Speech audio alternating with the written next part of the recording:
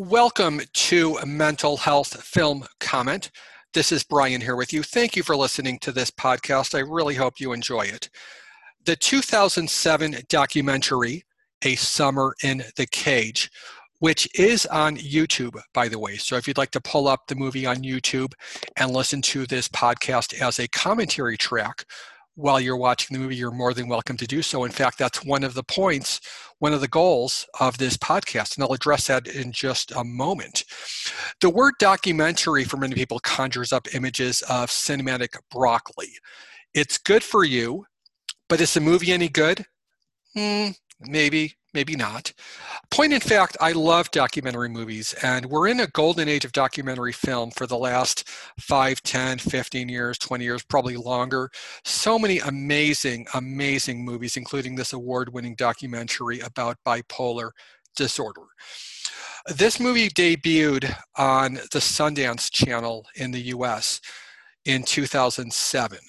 In 2008, it was honored with the Prism Award for bipolar depiction by the Entertainment Industries Council, and in 2009, honored by Mental Health America. Now, the reason that this will be a commentary track is for a couple reasons. Number one, and this may be self-evident to many listeners and may not be self-evident to others, but you're not alone. If no one's told you that today, let me tell you, you are not alone. For many of us who do not have someone special in our lives, if there's no partner, if there's no friend, something as seemingly trivial as watching a movie, as going to a movie, as watching a movie on Netflix, can often be a traumatic experience because it's you, yourself, and no one else. It's a social activity made a solitary activity because there's nobody to watch the movie with you. And so when I tell you, you are not alone, you really are not alone. I will be watching the movie with you. Now, because this movie will undoubtedly be a trigger, I'm going to give you the crisis text line to write down for your reference. If you're in the US, text NAMI, N-A-M-I, or home, H-O-M-E, to 741-741 if you're in the US. If you're in the UK, text SHOUT, S-H-O-U-T, to 85258. So the second reason is that, as with any other commentary that you may see on a DVD, if you've ever watched it on a DVD, there's often a commentary track about the making of the movie. You'll hear a director or an actor talk about the making of. But there's frequently not much discussion about the issues addressed. If it's an issue related to bipolar, depression, anxiety, any of the topics under the mental health umbrella. And so this podcast will be that outlet for an informed commentary track for movies of particular significance to mental health education and empowerment. So if you would like to pull up the movie on YouTube, press pause, and I will be on the other side of the pause button. So now that the movie's starting, just so we're on the same page, so to speak, 34 Luke films is what you'll see on the, now it went black and it's going to be starting any minute now. So the very first line of this movie, all directors want is a good story. That line really sticks with me whenever I see this movie, because you can take it a couple different ways. Number one way you can take it is that he's being super cynical and jaded, as in this director, Ben Selkow. He doesn't really care about me. He's just going for a quick buck. He wants to be as sensationalist and exploitive as possible. And he's not approaching it from an altruistic manner. So that's one way to look at it. I do want to mention, just by way of a fun fact, as it were, the director Ben Selkow, his interest in film originates from a movie he saw his mother in. His mother was a psychologist. And the movie that he saw was a documentary about treatment of schizophrenia called The Forbidden, the original Canadian-French title, L'Interdit, from 1976. The movie was never officially released in the US, I would imagine because it was made for Canadian television and also because it is in the French language. The website for the National Film Board of Canada, nfb.ca, does have this movie on their website. As long as you know French and aren't worried about there being English subtitles, it's well worth a look. It really is. Director Ben Selkow, he also went on to direct a documentary about post-traumatic stress disorder called Buried Above Ground. Buried Above Ground is on the Tubi movie streaming site. Tubi spelled T-U-B-I, if you want to see the Buried Above Ground. Now, the cage in the movie is a legendary basketball court in New York.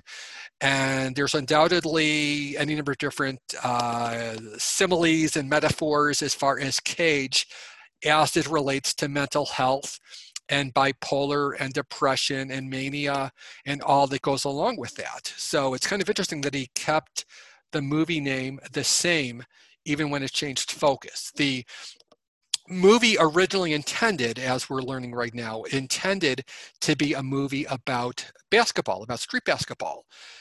Insert your white man can't jump jokes here, because he points out, they call him Clark Kent, he's the only white guy on the court. So yeah, I'm going to make some white men can't jump jokes. I would imagine, I think the movie came out much later than the white men can't jump. It's in White Man Can't Jump. Didn't it come out in the 90s, I think? Not in the 80s, but I think 90s or even in the millennium. But in any event, you're going to hear some discussion about a former U.S. Senator Bill Bradley and what this pertains to for those of you who are outside of the U.S. And even those who are in the U.S., what he's referring to is that when someone runs for president, and in the US, there are mainly two parties, the Tweedledee party and the Tweedledum party. And no, I'm not going to get dragged into politics. I'm going to keep it as Tweedledee and Tweedledum. But the way the process works is that if someone wants to run for president, they're going to be running either as a Tweedledee or Tweedledum. And what the primary process means is that all the people under the Tweedledee banner who want to run for president, they all campaign to who's going to be the flag bearer to run against the other party. And Bill Bradley was someone who was one of those candidates to run in the primary process. Now, what's particularly interesting, particularly watching this in 2020, is that he mentions his essentially a dream ticket between with Bill Bradley as a president and Colin Powell as the vice president. Now, if you're in the U.S. and even if you're not in the U.S., those two candidates, as it were, are from different aisles of the political spectrum. Bill Bradley is on the Tweedledee party. Colin Powell is on the Tweedledum side of the ticket. And it's not that common, particularly not now, I don't know if it ever will be ever coming again, for two candidates to be running on the same ticket from different parties. It might be common in other countries, but in the US, that is, it's a novelty. And for him to mention that in a movie watching this in 2020, that's a nice little Easter egg, as it were. It's absolutely a very nice Easter egg to see in this movie in 2020. But this movie, it works on so many levels. It works as a basketball documentary. It really does.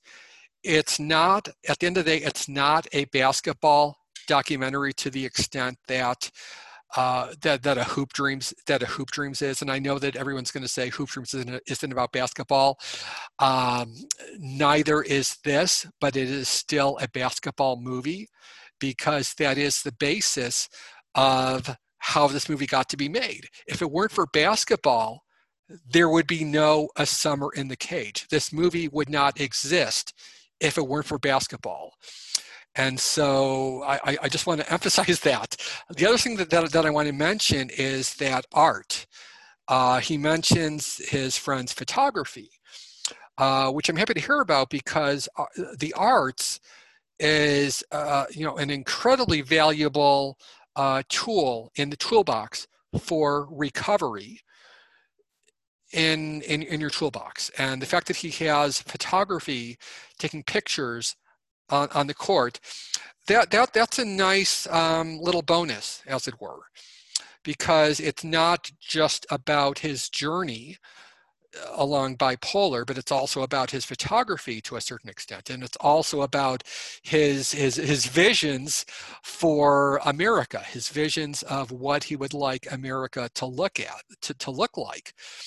And in a lot of ways, it parallels a certain other public figure who I'm not going to mention because I don't want to lend more publicity to this public figure. But when I hear him talk in this movie, A Summer in the Cage, about his ideas for the American political discourse, when I hear that in 2020, I cannot help be reminded of a certain political figure who is saying very, very similar things. Now, this movie is, like I said, it is a triggering movie, and it absolutely is a very, very triggering movie for a lot of people.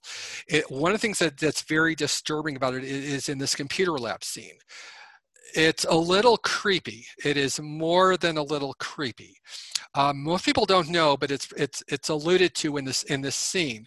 Whenever you're in a movie, even a documentary, especially in a documentary, before the movie wraps, well, maybe not at that point, but when you're in a documentary, you have to sign a release. A movie does not get released. A documentary I'm referring to, but in general, any movie. A documentary movie does not get released unless you have a signed release, signed, notarized, lawyers vetted it, until you have a signed release from everyone in that movie. You just don't do it. It's potentially illegal because the person in the movie is not a public figure. And so you need their permission to use them in their image and a likeness in this movie. So the computer lab scene is a little creepy, and there's someone in the when the camera's on, it's sort of your hair sort of stands up on the back of your arms. So here's where the movie starts to get real. It really gets a little heavier at this, where he gets admitted he's admitted and diagnosed with bipolar. Now, one of the things that's really notable about this documentary that you don't see in other documentaries is the way the interview segments, and there are only a few interview segments, one of which is with Dr. K. Redfield Jamison, is typically the interview is not filmed at such a close-up as it is filmed here. See, it cuts to a close-up right now. It cuts to her face in a close-up. What's more common in most documentary films is that it's at a somewhat medium shot focus, where you see them sitting at a desk, or you see them standing up, where you might see some plaques in the background. You might see you're filming pictures in the background. All the interviews, and I say all the interviews, maybe 2 or 3 in this movie, are in close-up. Super close up in some cases. So it lends itself to a lot of intimacy. That the subject matter for this movie, bipolar, and navigating through the treatment options, it's an intimate film. It really is an intimate film. And the way this interview segment is filmed is evidence of that. You're not going to get that same level of intimacy if it's a mid-level shot where you see someone sitting at their desk on the other side of the room. It's just not going to feel that intimate. Now, Kay Redfield Jamison, she is a clinical psychologist at Johns Hopkins. She was named a hero of medicine by Time magazine in 1997. And she's written more than a few books on the subject. She's written An Unquiet Mind. She's written Night Falls Fast. She's written Touched with Fire, Manic Depressive Illness, and the Artistic Temperament. So she's someone who is by all means an authority on the subject. She's someone who, if you see her in a movie, she knows what she's talking about. So, and like I said, you can't go wrong with any of her books. And I believe all of her books are recommended from what I've seen online. But a lot of statistics, I think many of those hold true. 1 in 100 have a severe form. 3.5% of the population. I would imagine it's a little greater now than when this movie was made. It is still fairly common. One thing I do want to mention as a point of clarification in the time since the movie was made is that there are now 4 types of bipolar. There is bipolar 1, bipolar 2, which is hypomanic with major depressive, cyclothymic disorder, which is typically mood swing, and then there's a 4th option, which is bipolar due to another disorder. So it's true that there are 2 bipolars, bipolar 1, bipolar 2. That is true. It's also true that now there is a distinction between 4 types of bipolar. One of the things that really caught my attention with this movie is that he has a lot of resources available to him, and many people don't. I don't say that to be mean or critical or sarcastic, but that is something that is just, loud and clear. Throughout the movie, you'll hear comments about him going back to New York, going back to New York, going back to California, going to California, back and forth, back and forth, back and forth. And I mention that because not everybody will have that same benefit. I do not have that benefit. Many people listening do not have that benefit.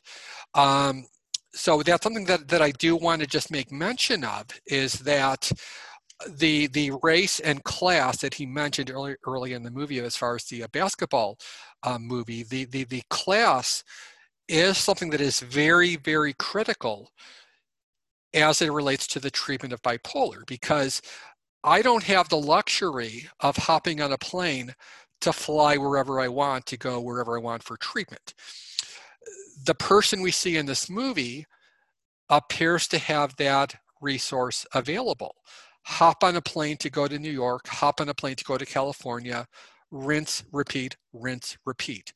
And for those who do not have that luxury, and it is a luxury in a lot of ways, particularly if you don't have the finance and resource to make that, there's almost an element of, not quite resentment, but an element of envy in a lot of ways. I wish I could have more than one residence. I wish I could go on a plane and go from New York to California and then fly home and go back and forth. Now, one thing, before I forget, one thing that really struck home, one thing that really elevated this movie, and I want to mention this before he gets to California, is when this movie was made, is a large reason why this movie is so compelling. And what I mean by that is, this movie was originally made before 2001.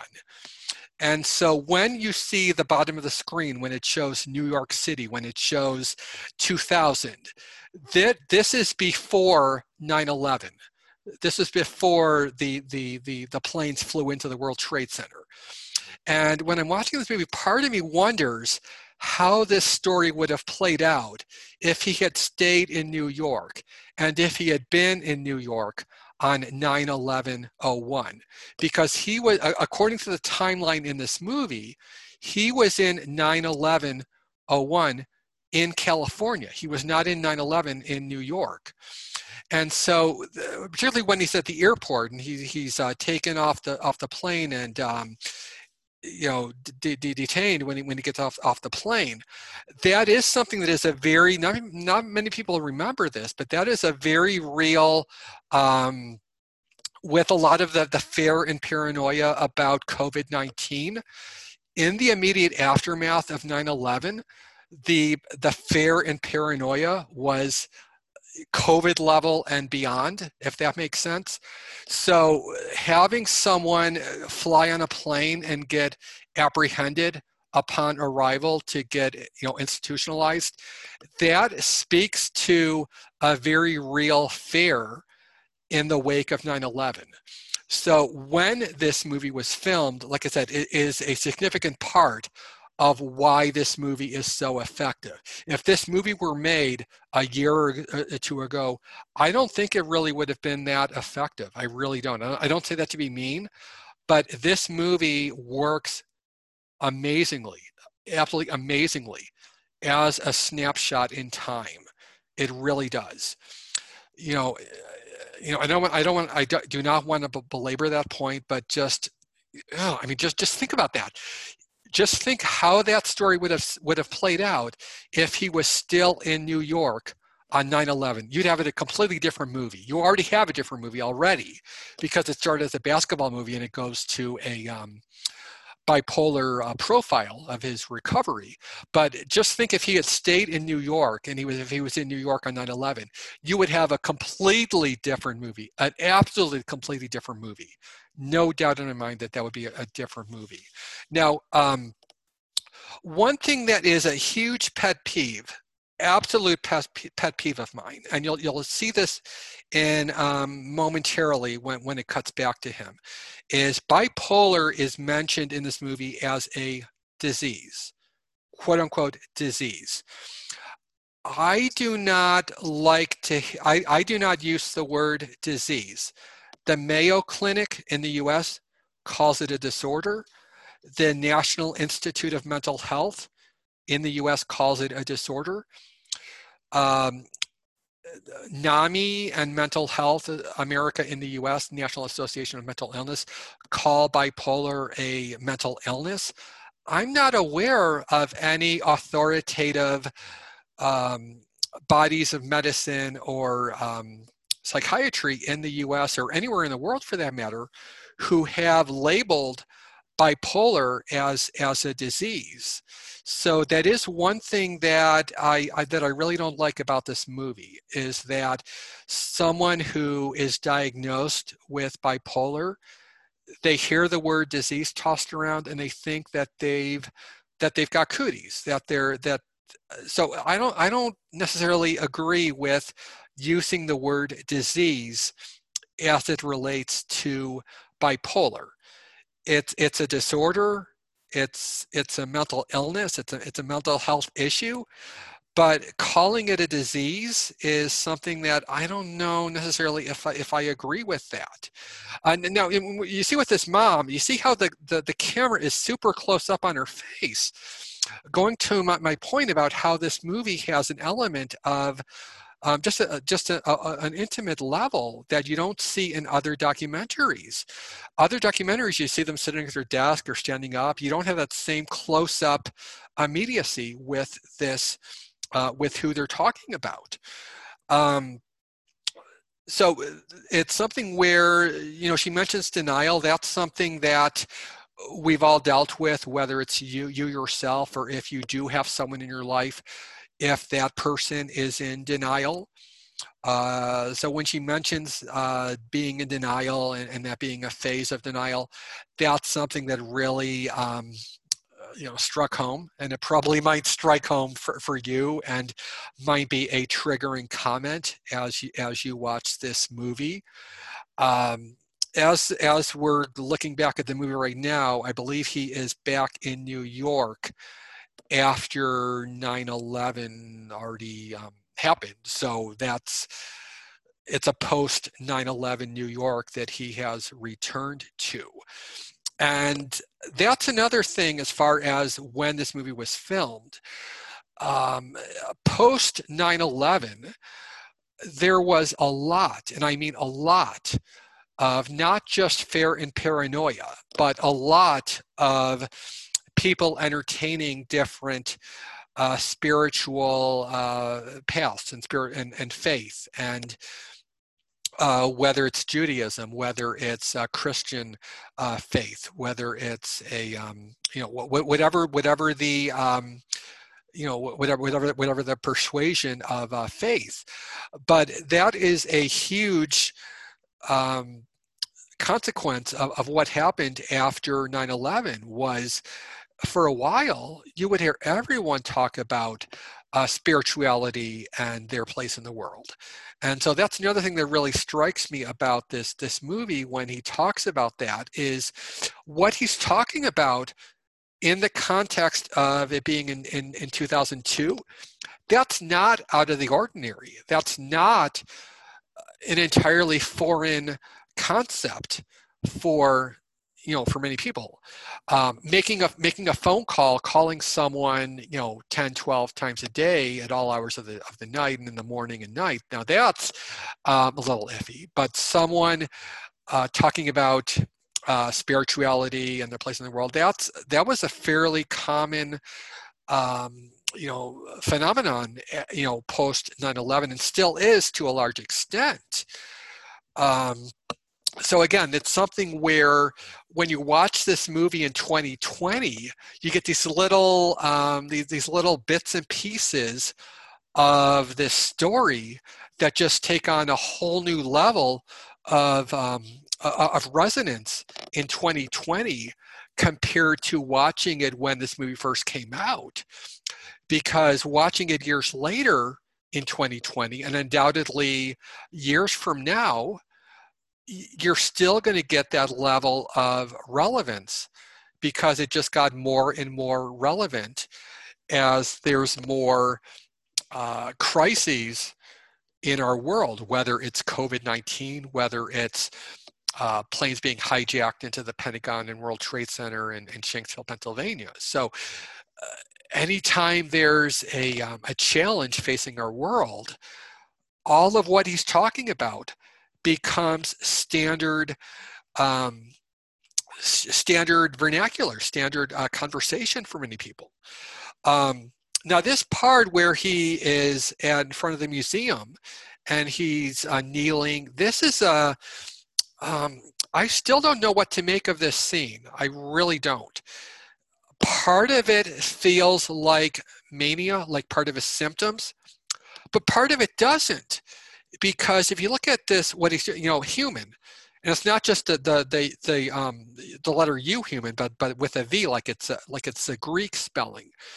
It's almost like a it feels like a performance art. It really feels like I'm watching a piece of performance art. And I know it might seem ignorant, and I know I'll get hate mail for saying this, but it really does. When you're watching this, it feels like you're watching some, like if not a protest, then an element of performance art. I don't know what else you would call it when someone puts a piece of paper, human, on a statue. But it's like I said, it's one of the things that really jumps out at me. One of the things that the director talks about, and which I'll mention, is that this movie raises a lot of valid and pertinent questions about the ethics of documenting someone's struggle with bipolar and being essentially a spectator, being a voyeur, being a passive observer to that person's struggles and their journey through bipolar. Often when I see, if you ever watch on TV, on the news, you'll often see news crews that film something not good happening. And you often wonder, okay, well, why doesn't the camera operator put down their camera and help that person? I get that same feeling when I'm watching that movie. And so the director, Ben Selkow, when he talks about his responsibility as a filmmaker, I don't think it's being overly scrupulous. I think it is a very valid and a very relevant and a very necessary discussion to have. Now, one thing to keep in mind is that if you'll recall from the first few minutes of the movie, He is filming Sam at Sam's request. He wanted this movie to be about him. So when the director is pondering the ethics of, okay, is this moral? Is this crossing any lines? The thing to remember is that he is following this request for him to be a fellow traveler, as it were, on Sam's journey. And so I don't think it's overly scrupulous at all. I think he's being extremely conscientious, being extremely responsible. And throughout the movie, when he mentions, I don't know if I should be filming this, you do get sort of an uncomfortable feeling like, okay, I don't know if I should be watching this. When he talks about his father with these students that he meets, as his hands are, going through the mud, that is a weird feeling. So so even though this is a very compelling and insightful and educational documentary, it is nonetheless very troubling. It's a very troubling documentary to watch at times. And this scene where he's talking with the students is evidence of that. I've been in situations where someone shares a story about a suicide in their family. Now, granted, those stories being shared were in the context of a support group, in the context of a peer support group, where there's an unwritten expectation that this is the safe place and this is the appropriate place to share that information, where there's a confidential setting where someone is in a place where they can be receptive to what you're sharing. When someone is sharing about a family tragedy with a stranger in Central Park in New York, there's not necessarily any expectation that the person you're sharing that with has any capacity to be, conscientious and compassionate and empathetic, or sympathetic as the case may be, to the tragedy that you're sharing. And so when he is sharing this background about his father, I don't know if it is falling on deaf ears or if there is any compassion being shared in that moment. But this is one part of the movie that I found very uncomfortable. Now, one thing I do want to mention as far as the triggering, if you are triggered, I do want to mention a couple different phone numbers. The National Suicide Prevention Lifeline is 1-800-273-8255. That's 24 hours, 7 days a week. There's also the NAMI helpline, which is the National Alliance on Mental Illness. Their number is 1-800-950-NAMI. Again, that's 1-800-950-6264. Now, this number is Monday through Friday, 10 to 6. But again, this is something where it's an educational, it's definitely an educational, informative, insightful documentary. But again, going back to what I mentioned about the aftermath of 9/11, like he says in the movie, in the wake of 9/11, you do not want to be arousing any suspicion, particularly on an airplane, particularly when, and I believe that shortly after 9/11, wasn't there the whole, if you see something, say something? Wasn't that, and I'm talking about in the US, and I think in other countries they may have had a different slogan, but in the US, wasn't that the big thing, if you see something, say something?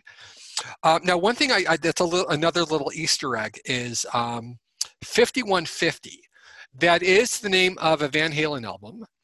And I myself first heard about 5150 from the Van Halen album.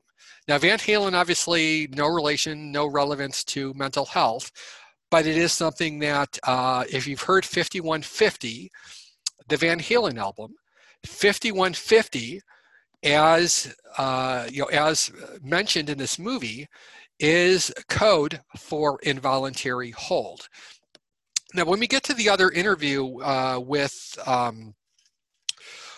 Kay Redfield Jameson, she mentions that the quote from Robert Lovell: "Depression is illness for oneself, and mania is illusion for one's friends." So let me repeat that. Depression is illness for oneself, and mania is illness for one's friends. And she raises a good point in this interview segment as far as individual responsibility. With bipolar disorder, there is obviously an element of personal responsibility by way of seeking treatment, getting treatment, following your doctor's directions. If your doctor's directions are a particular medication, the responsibility is to take those medications as prescribed. If your doctor prescribes a support group, you follow those directions to go to a support group, and so on and so on. So that's the element of responsible behavior. As far as the symptoms and the manias and the highs and lows, those are not things that are in the purview of someone's responsibility. That's why they're called symptoms. No one, not the guy in this movie, not you, not anybody in the world, wakes up one day and says, you know what, I'm feeling kind of bored today. I think I'm gonna be super manic today. I think I'm gonna be super belligerent. I'm gonna be super on top of the world, on super cloud nine today. Nobody wakes up and decides to do that. It just doesn't happen. It's something where so many symptoms of bipolar 1, so many symptoms of bipolar 2, so many symptoms of a 7-day period. And I say 7 days because that's the typical minimum for it to be diagnosed. That's not something where you choose to have those symptoms. It's something where you have a responsibility to be aware of it. You have a responsibility to seek treatment for it to the best of your knowledge and the best of your ability. But if there's something that you have no control over, how can you say that it's your responsibility? It's not. It's not your fault, and it is not your responsibility. So that's an important point that that Dr. Redfield makes, is that distinction between what's your responsibility and what's not. Because again, I don't think anybody listening woke up and said, you know what, I think I'll be, I'll act out today. That might be fun. Nobody says that. Now, this scene right here where he takes his meds, this is, I think, one of the most accurate parts of the movie by far. If you get nothing else out of this movie, this one scene is worth everything. And what I mean is, he talks about his weight gain. He talks about the side effects. He talks about the day-to-day, adapting to the side effects of your meds. And that is let me tell you, that is a super, super accurate and, truthful part of this documentary. I do have, like I said, some criticisms that I mentioned as far as calling it a disease, but as far as, his meds and the weight gain and, dealing with the side effects, that is this right here, this is the nuts and bolts of this movie. If you get nothing else, this scene right here, where he's on the beach talking about the side effects, this right here is the gist of the movie. Because, and this right here, even where he's walking along the,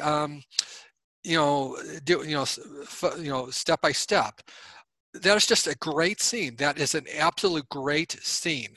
And you don't really say that much in documentaries, because documentaries are not really made to have like a super long take, a super long, mise en scène. Mise en scène is what it's called when you block a scene to have it be, looking really, really, really nice.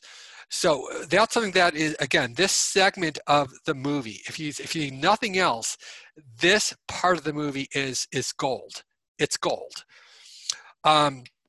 So one of the things that is emphasized in this movie is education.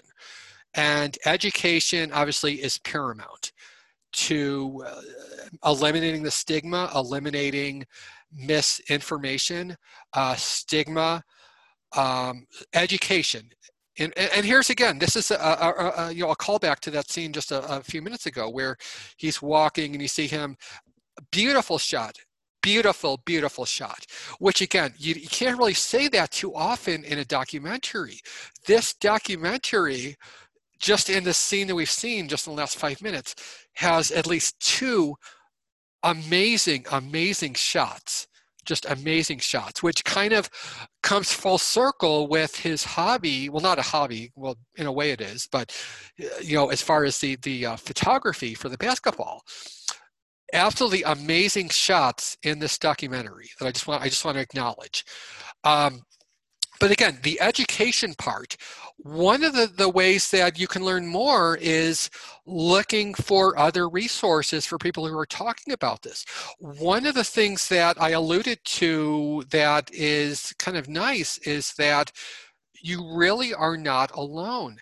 There really are people around the world. And I know you're going to say, like who? Well, like who? I'll tell you who. There are a couple podcasts I found out about in Iceland, of all places. Iceland, it's not just for Bjork, it's for My Voices Have Tourette's. Podcast, excellent podcast. mvhtshow.com. My Voices Have Tourette's podcast. In England, right across the pond, mental health. Mental Heads is the name of this podcast out of England. It's on Facebook, Mental Heads. It's on Acast podcast platform, playcast.com/s/mental-heads. Paul and Emma are 2 co-hosts talking about their journeys through the mental health process in England. Excellent podcast, as is My Voices Have Tourette's. Excellent podcast. Iceland, England. How about, in Glasgow? I believe this is in Scotland. There's a fanzine, The Glitched magazine. A fanzine is a low circulation, low budget publication. There's a Twitter, twitter.com glitched mag, and that's Twitter glitched, that's capital G, LITCHED, capital MAG, so Twitter glitched mag, or Twitter the Mitch Jam.